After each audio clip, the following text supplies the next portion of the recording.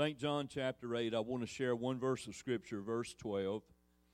The Bible said, "Then Jesus spoke to them again, saying, I am the light of the world. And he who follows me shall not walk in darkness, but have the light of life." Then Jesus spoke to them again, saying, I am the light of the world. He who follows me shall not walk in darkness, but have the light of life. I want to preach and teach for a little while on Jesus, the light of the world. Truly tonight, He is the light of the world. He's the light that should be shining from us, that should be illuminating through us in everything that we do. You see, Jesus proclaimed Himself to be the light of the world at the great Feast of Tabernacles. The very first ceremony of the feast holds great significance for what Jesus was claiming. You see, there is an event that's held during the Feast of Tabernacles that's called the illumination of the temple. It was held in the court of the women.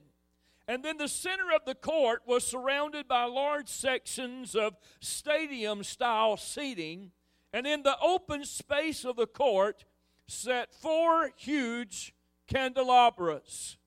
And when darkness fell, the candelabras were lit, and the elders danced and led the people in singing psalms before the Lord all night long.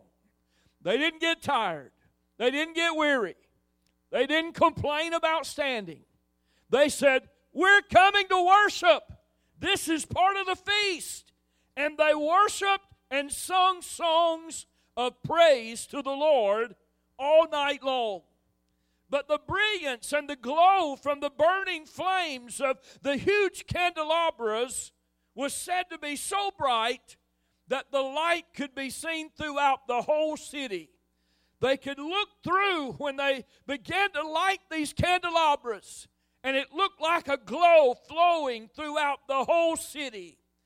It was against the brilliance and the glory of this event that Jesus cried out with a loud voice.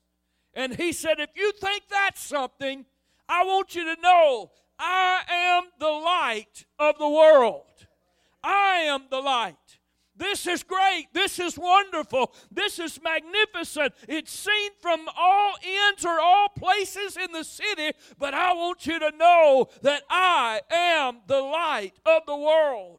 And Jesus Christ is the light that can save man from the chaos that sin brings into our life. And I want tonight, for just a moment, I want us to look at what the light of Jesus did as it shined upon a man named Saul.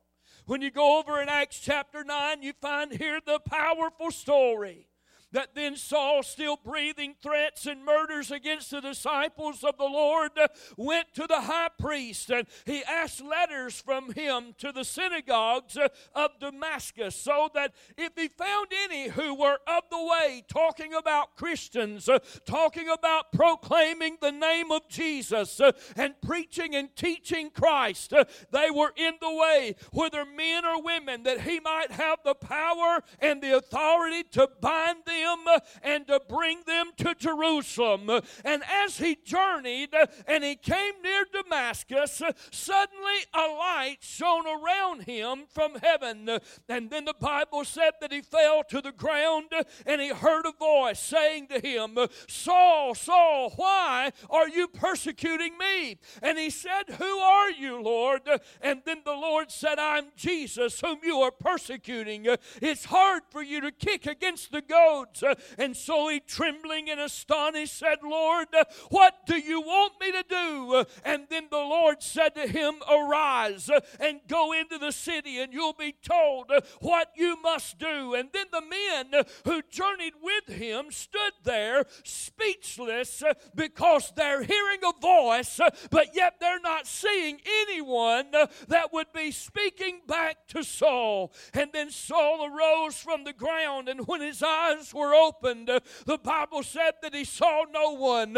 He was blind, but they led him by the hand and brought him into Damascus, and he was there 3 days without sight, and neither ate nor drank. And now look at how God's light opens his eyes to a whole different world that he had never seen before. We find here in verse 10, it said, now there was a certain disciple at Damascus named Ananias, and to him the Lord said in a vision, Ananias, arise and go to the street called Straight, and inquire at the house of Judas for one called Saul of Tarsus. For behold, he's praying, and in a vision he's seen a man named Ananias coming in and putting his hand on him so that he might receive his sight. And then Ananias began to talk to the Lord. He said, Lord, I've heard of this man named Saul. He's the man that's got letters giving him the authority for him to bind and arrest and bring back to Jerusalem anyone proclaiming the name of Christ. And you want me to go pray for him? You want me to go lay hands on him? He has authority from the chief priests to bind all that's preaching in your name. But the Lord said to him, he said, go, for he is a chosen vessel of mine to bear my name before the Gentiles and kings and the children of Israel. And so Ananias went his way, and he entered into the house, and laying his hands on him, he said, Brother Saul, the Lord Jesus, who appeared to you on the road that you came in, on the road of Damascus, has sent me that you may receive your sight and be filled with the Holy Spirit. God began to do miracles in a man's life that had brought nothing but pain and suffering and persecution to the body of Christ. But the Bible said that when Ananias laid his hands on him, when he began to pray, it said immediately there fell from his eyes something that looked like scales, and he received his sight at once, and he arose and was baptized. He was baptized in the Holy Ghost with the anointing of God. So when he had received food and was strengthened, then Saul spent some days with the disciples at Damascus. But the Bible said immediately he preached Christ in the synagogues, that he is the Son of God. I'm here to tell somebody when the light of Christ shines in, it can turn things around. It can take the negative and make it a positive. It can take the things that look impossible and turn them around and make them possible. Who would have believed that this man named Saul would have ever made this kind of conversion? Who would have ever believed that this man could have ever changed, could have ever been any different? The Bible even talked about that they believed that Saul was the one that was there and led the stoning of Stephen. This was a man that was a genuine persecutor of the body of Christ and of Christians. But he didn't realize that God had his number, that God was about to shine a light in the midst of the darkness, that God was about to turn things around. You see, if you're willing to open your eyes and your heart to Jesus, he can set you free from sin, show you how to live a life that's full of joy and peace and love and hope. We can find in 1 John chapter 3, the Bible said this, and you know that he was manifested to take away our sins, and in him there is no sin. Whoever abides in him does not sin. Whoever sins has neither seen him nor knows him.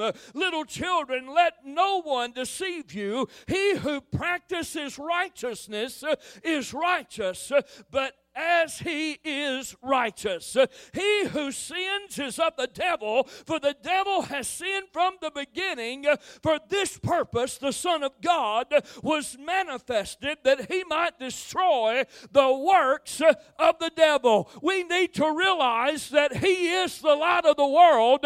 He was brought into this world to destroy the powerful hold that the devil had upon the men and women of this nation, of this world, that they might be delivered, that we might become practicers of righteousness. What do you mean, Pastor? Practicers of righteousness. What happens when you're practicing something? When you're practicing something, it means that you are fine-tuning your skill. You're fine-tuning your ability.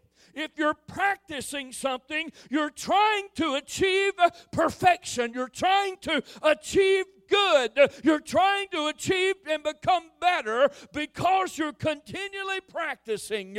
When I read that verse, it tells me that if I'm a practicer of righteousness, it means that I'm not perfect. It means that there's infallible things about me.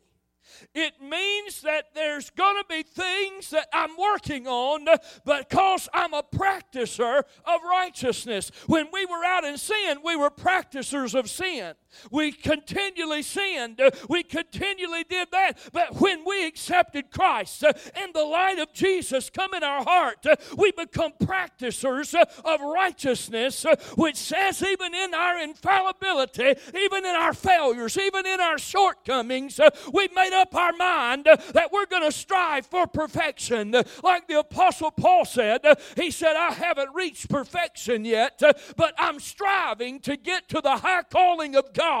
I'm striving to get there. So, honey, I've got news for you. You're not perfect yet, but we need to be practicers of trying to be better than who we are. And we do that by allowing the light of Jesus to shine through our life and shine through our heart and move in places where we think is dark and hidden and nobody knows. God wants to bring light into the things that's got you bound, that's got you tied up in knots, that's got you to a place that you feel like you can't get a breakthrough. God wants to bring light in the midst of the things that's got you bound. He'll deliver us from whatever that is. When you go over in Acts chapter 12, we find another powerful story. Said now about about that time, Herod the king stretched out his hand and to harass some from the church. Then he killed James, the brother of John, with the sword. And because he saw that it pleased the Jews, he proceeded further to seize Peter also. And now it was during the days of unleavened bread. It was during the time of the feast. So when he had arrested him, he put him in prison and delivered him to 4 squads of soldiers to keep him, intending on bringing him out before the people after Passover. For Peter was therefore kept in prison. But the Bible said that constant prayer was offered to God for him by the church. The church continually had prayer meeting that God would bring deliverance to Peter. And when Herod was about to bring him out, that night Peter was sleeping, bound with 2 chains between 2 soldiers, and the guards before the door were keeping the prison. Here's Peter. He's in the inner prison. He's chained to 2 guards, and there's 2 squads of soldiers outside each corridor that's keeping the prison. He's not going anywhere. It seems to be an impossible situation. It seems like there's no way out. Tomorrow is execution day. Tomorrow's the day he's going to be brought before the people, and he's going to be executed. But he's chained and asleep between 2 soldiers. But God had a plan. Now behold, an angel of the Lord stood by him, and a light shone in the prison. A light showed in the middle of the impossibility. A light shined in the middle of the hopelessness. A light shined in the situation that looked like it was only leading to death, but was about to be turned around and was about to have a resurrection experience by the power of God. A light shined in the prison. And he struck Peter on the side and raised him up, saying, "Arise quickly," and his chains fell off of his hands. Now, I don't know about you, but I've been around chains all my life. I've been in the logging business, and we dealt with a lot of chains. And you're not going to get a chain that's going to drop from any distance that's not going to have a loud clanging noise. It's going to cling. It's going to make racket. Here's two men chained to Peter, sleeping right there by him, or was supposed to be guarding him, but yet they never woke up when the chains fell off. Then the angel said to him, "Gird yourself, tie on your sandals," and so he did. And he said to him, "Put on your garments and follow me." And so he went out and followed him, and did not know that what was done by the angel was real, but he thought he was having a vision. He said, "I must be dreaming. I'm in an impossible situation. James has already been executed by the sword. I know tomorrow's my day, and I'm here in this inner prison. There's many courts between here and the outside gate. I'm chained to two soldiers. There's soldiers at every corridor, at every gate. There's no way I can get out. But here I am in the midst of a negative and a bad situation, and I must be having a vision. I must be dreaming." But when they passed the first and the second guard post, they came to the iron gate that leads to the city. Now, he's in the inner part of the prison, chained to two soldiers. Chains fall off. There had to be a door that opened from the place where he was to the next corridor. And there was probably at least 3 more doors inside the prison that had to open, and there was guards at every post. And none of them awoke. When the second guard post, they came to the iron gates that leads out of the city, which opened to them of its own accord, and they went out and went down one street, and immediately the angel departed from him. God shined light in the middle of an impossible situation and turned it around. I don't know about you, but there's been some times that I found myself in some tight places. I found myself in some bad circumstances. I found myself facing things that looked impossible, that I had no clue, no idea, no thought of how I was going to get out of that situation, but yet God come through. That's what happens when God's light shines into your life. God miraculously delivered Peter from the chains that had him bound. He opened every door that had been closed in his life. He let him out every step of the way until he was completely free. Not part of the way, not halfway, not some of the way, not just a little bit liberated, but until he was completely free and out of the prison. Just as Jesus' light brought salvation to Saul, and he shone a light into the prison where Peter was being held, and through that light set him free from bondage. We have been set free from the bondage of sin through our Lord and Savior Jesus Christ. You see, Jesus told his disciples in Matthew chapter 5, verse 14, he said, "You," speaking of the church, "are the light of the world. A city that is set on a hill cannot be hid, nor do they light a lamp and put it under a basket, but on a lampstand, and it gives light to all who are in the house. Let your light so shine before men that they may see your good works and glorify your Father in heaven. Jesus was telling the disciples that they are now the light of the world. But I got news for you. It didn't stop with the disciples. It went on to the rest of the church. We are to reflect the light of Christ as it shines through us in everything that we do. If you're a born-again Christian tonight, if Jesus is living in your heart, there needs to be a light that's shining out from you. You see, the Apostle Paul said in Ephesians 5:8, he said, "For you were once darkness, but now you are light in the Lord. Walk as children of light." Don't let anything bring darkness back into your life. That's the reason that he said, be angry, but sin not. He said, don't let anger put you in a dark place and put you in a situation to where you have bitterness in your heart. But know that light dispels sin. Light dispels darkness, and it'll shine through your life and bring victory wherever you allow it to shine. It'll open doors. It'll mend relationships. It'll open hearts. It'll touch and minister when you feel like everything's a mess. You see, the whole world is to be illuminated by the light of the believer. The whole world. Acts 13:47 said this, "For so the Lord has commanded us, I have set you as a light to the Gentiles, that you should be for salvation to the ends of the earth." Paul said in Philippians 2:14, "Do all things without complaining or disputing, that you may become blameless and harmless, children of God, without fault, in the midst of a crooked and perverse generation, whom among you shine as lights in the world." He said, I'm not taking you out of the situation. I'm not taking you out of the world. I'm wanting you to shine a light into a lost and dying world.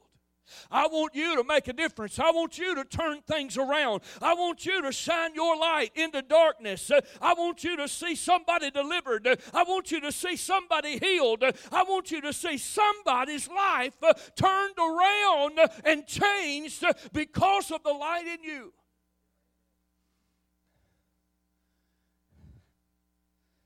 Paul said in 2 Corinthians 4:6, "For it is the God who commanded light to shine out of darkness, who has shined in our hearts to give the light of the knowledge of the glory of God in the face of Jesus Christ."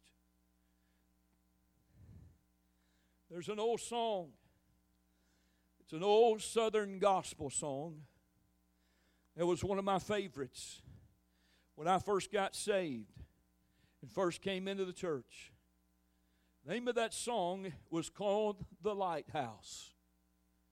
It puts into words what Jesus did for us as we were being tossed and battered by the storms of life. At the very last minute, when it looked like we were going to be destroyed, He shined His light out to us to show us the way safely home. That old song, "The Lighthouse," it said there's a lighthouse on a hillside that overlooks the sea. When I'm tossed, it seems out of light that I might see. And the light that shines in darkness now will safely lead us o'er. If it wasn't for the lighthouse, that ship would be no more. I thank God for the lighthouse. I owe my life to Him.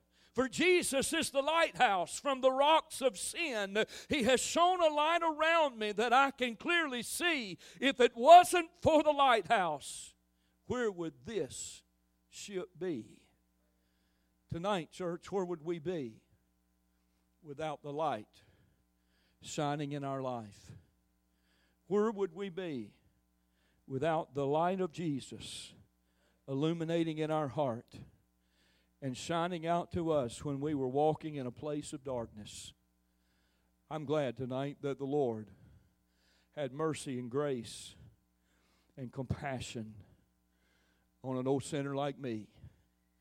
I'm glad that in the very wee hours of the night, in the very last moment, when it looked like that sin was about to destroy my life, that Jesus looked down and shined a light. And I could see a glimmer of hope for the first time. I could see a glimmer for joy the first time. I had a glance at happiness for the first time. I felt the presence and the power and the anointing of God.